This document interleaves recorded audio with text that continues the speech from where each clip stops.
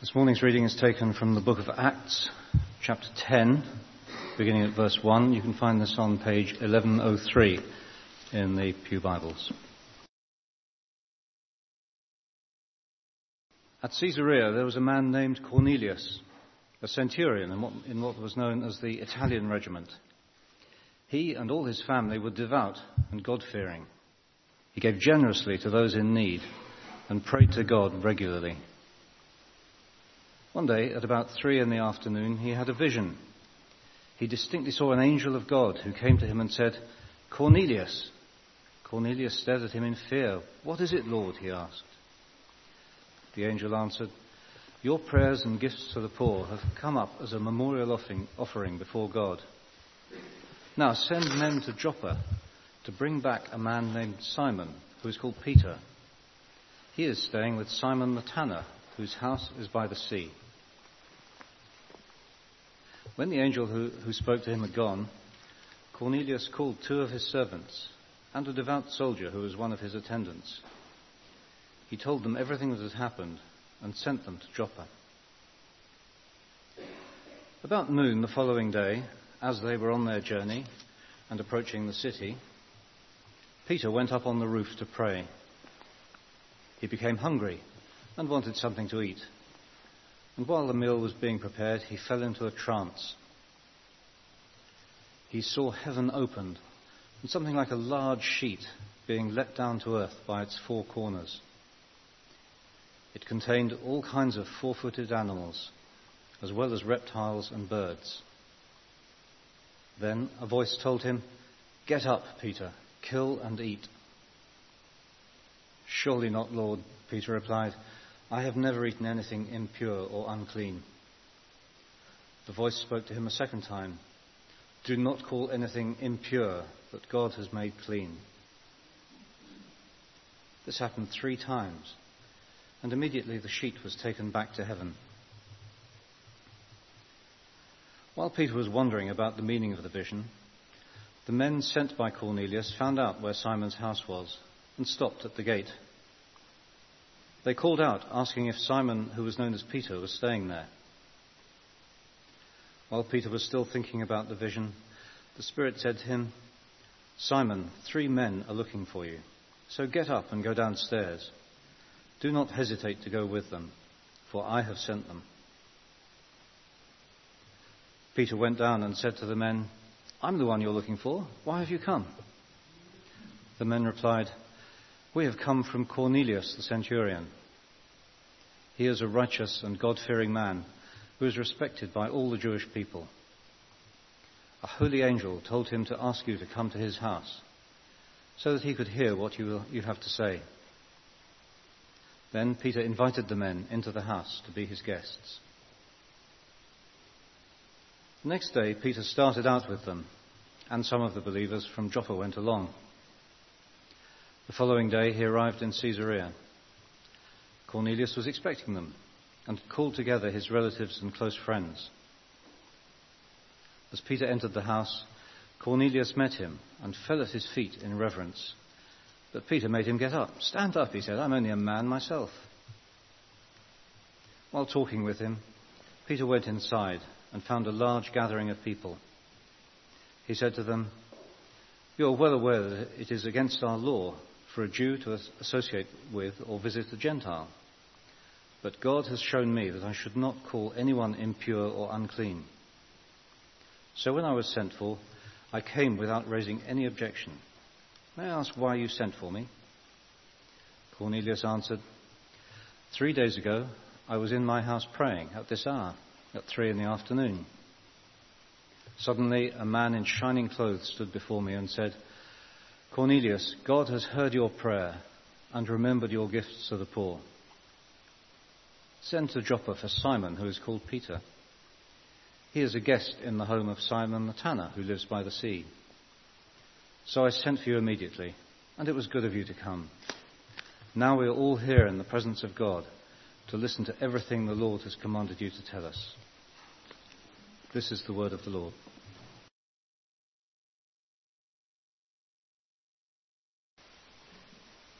Heavenly Father, we do thank you that you challenge us on a regular basis. And you challenged your disciples. And they had to hear 2 or 3 times before they responded. But ultimately they responded. And we pray that this morning you would unblock our ears, that we may hear your word and put into place something for you. In your name we pray. Amen. There are some great definitions of what preaching is. I'm not a great fan of the word preacher, actually, but anyway, what speaking or preaching is. But one of the best, I think, is one beggar telling another beggar where bread may be found. I think that's a great definition. And it doesn't matter who is telling whom. There's life and there's hope in the words that are expressed, because both beggars are hungry. Now, many of you will know that we have a young puppy now about 5 months old, I think. And we are trying to train him. Emphasis being on the word trying there. And it seems to me that you have to ignore everything that they do wrong, which is very sad, and just reward them whenever they do something which might vaguely be correct. So it's total bribery. And there is just nothing else but bribery in it. But we as people should not need bribery to learn from other people. Our puppy is beginning to learn our voice. And he will, on the whole, respond. We can go into a crowded room. There was chatter amongst you before we started our service. And you will have tuned in to the person that was talking to you. At least I trust you will have tuned in to the person that was talking to you. If you're in a party, it's a really noisy atmosphere, but you can concentrate on one voice. Which is a fascinating gift that we have, that we can filter things out and concentrate on one voice. Of course, that also means that we can filter out the things that we should be listening to, and we can listen to those things that we should not. Now, in this series, we've talked about hearing God through waiting, hearing God through the Word, through worship, through dreams and visions. And today's passage is about hearing God through others. But actually, as we'll see, it's a passage almost summing up everything that we have looked at. We have a centurion in the Roman army. In other words, he's a Gentile. He's not a Jew. He's not part of the Israelite nation. This is an outsider. He has a household staff. He has a devoted soldier, or rather a soldier probably devoted to him and to God. He feared God and he prayed. And we read that he was praying at the 3 o'clock in the afternoon. That's one of the set times for prayer. So this was a devout man. Daniel, you may remember in a passage, does the same thing. And he sees a vision of an angel who says, go and send for Simon Peter, who's living at the house of Simon the tanner in Joppa. And they're living in Caesarea. So he thinks, fine, that's what I must do. He hears the word of God and he sends some of his servants and the devoted soldier away. It's about 30 miles, apparently, between those two places. And therefore it took them sort of 24 hours to get there. So, 24 hours later, Peter is equally praying on the roof, and he is having a vision. So to one, we have a sort of dream or a vision of an angel. To the other, we have this vision of unclean food being lowered. And Peter says, I can't possibly touch that. That would make me unclean. I can't worship you. I can't pray to you. I can't go to the temple. I can't do anything if I touch that. And God says, no. Don't call anything. If I'm asking you to do it, that means it's okay. And this happens 3 times because Peter is convinced that the message that he's getting is wrong. And then, of course, there's the knock at the door. Peter has arrived.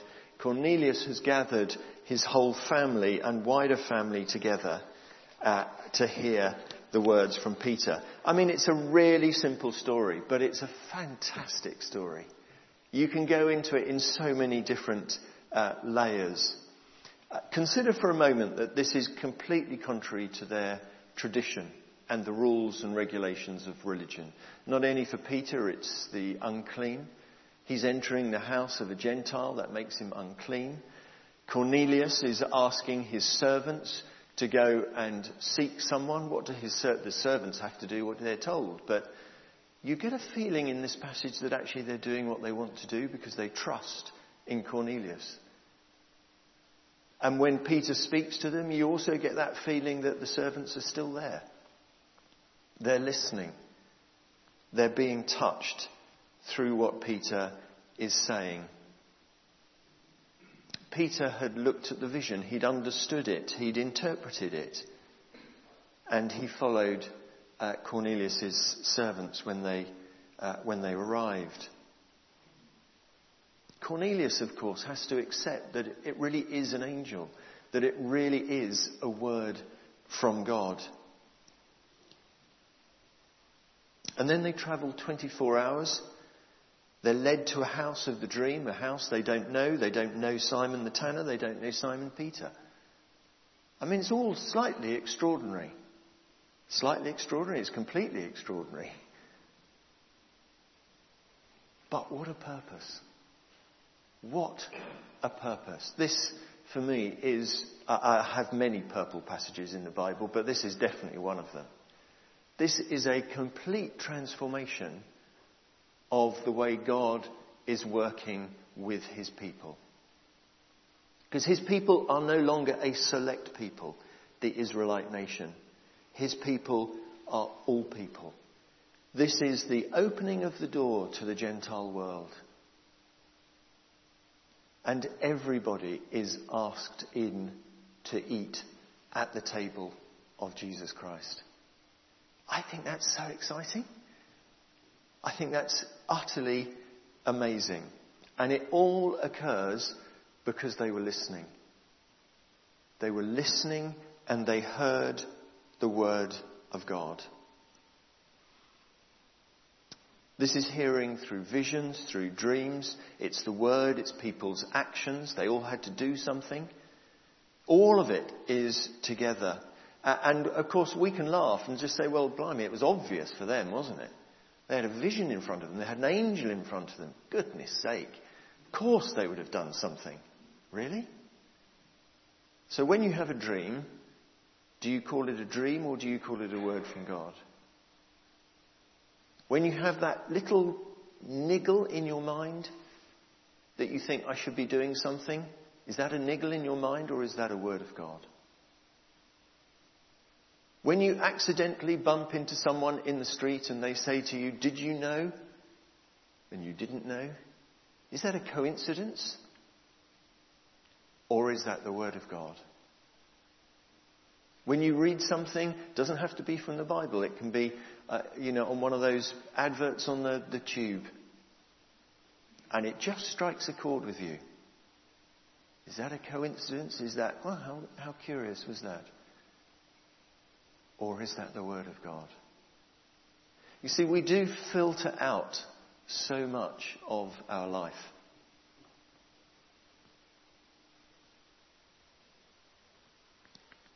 And it was a filtering out that would I have walked 24 hours to go and find someone that I didn't know because they might or might not have something useful to say to me? No, I wouldn't. But they did. And I wonder at how many of those points I would have filtered out what I was hearing. So hearing through others is not just words. It's actions as well. And in this passage we see that dedication and that determination to get to the truth of God. And I suspect Peter, when he heard that knock on the door, when he heard their story, he was reacting as much to them as he was to what they were saying. It was all fitting together for him. And he knew that God was working. He probably didn't understand it all, but he was prepared to take that step to follow God's path. Now, do we believe that God can speak through other people? Do we believe that God can speak through circumstances? Is it a coincidence? Is it lucky quirk? Or is it God's hand at work? We had Cafe Church last week, and we shared a few stories about the Holy Spirit working in our life. And actually in our little group, which I think was all men, which was just delightful. So it was our little group of men, and we were making ourselves vulnerable with each other.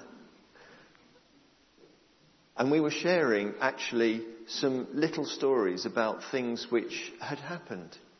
And we laughed with each other.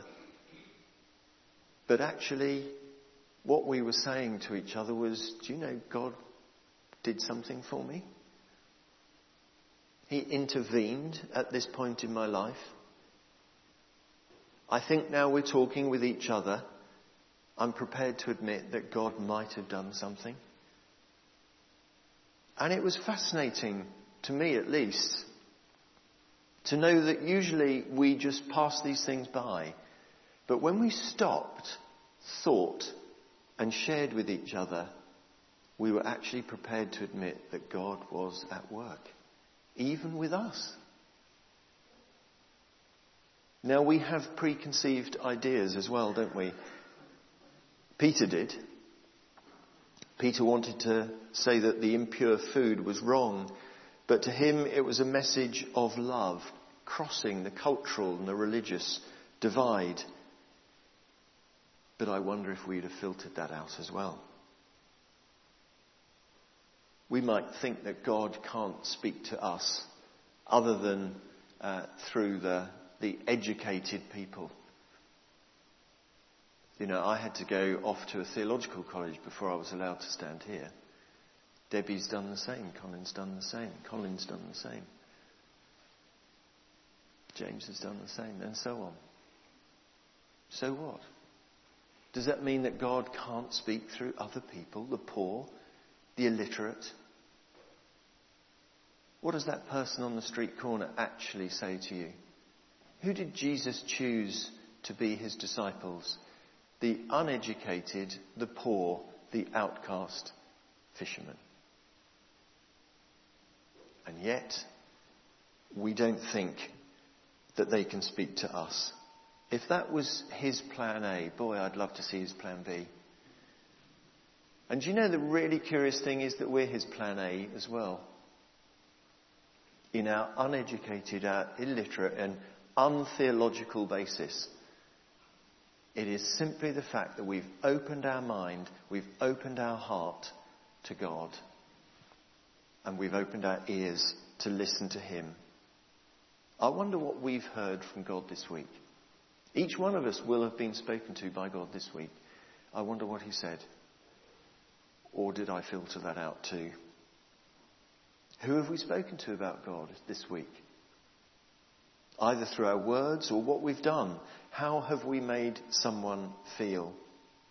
There's an old marketing slogan we use quite a lot at work actually, that people will forget what you say, they'll forget what you do, but they will never forget how you made them feel. So if you're in a service industry, you've got to make people feel good, because that's what they're going to remember. And as Christians, we are in the service industry. Because we are we're walking the path of God. How did we make people feel? Because if we make them feel that they're loved because God loved us, then we will leave an enduring impression upon them. So this week, how are we going to tune our eyes and ears into the moving hand of God? Are we going to look out for those moments when God's hands move in our lives, open our ears to hear his voice, coming from those that we love, but those that we don't know as well. Often unexpected places. What is it that we will experience this week that points us to God, that we may then point others to him also? Let's change the filters with God this week, shall we? Let's pray.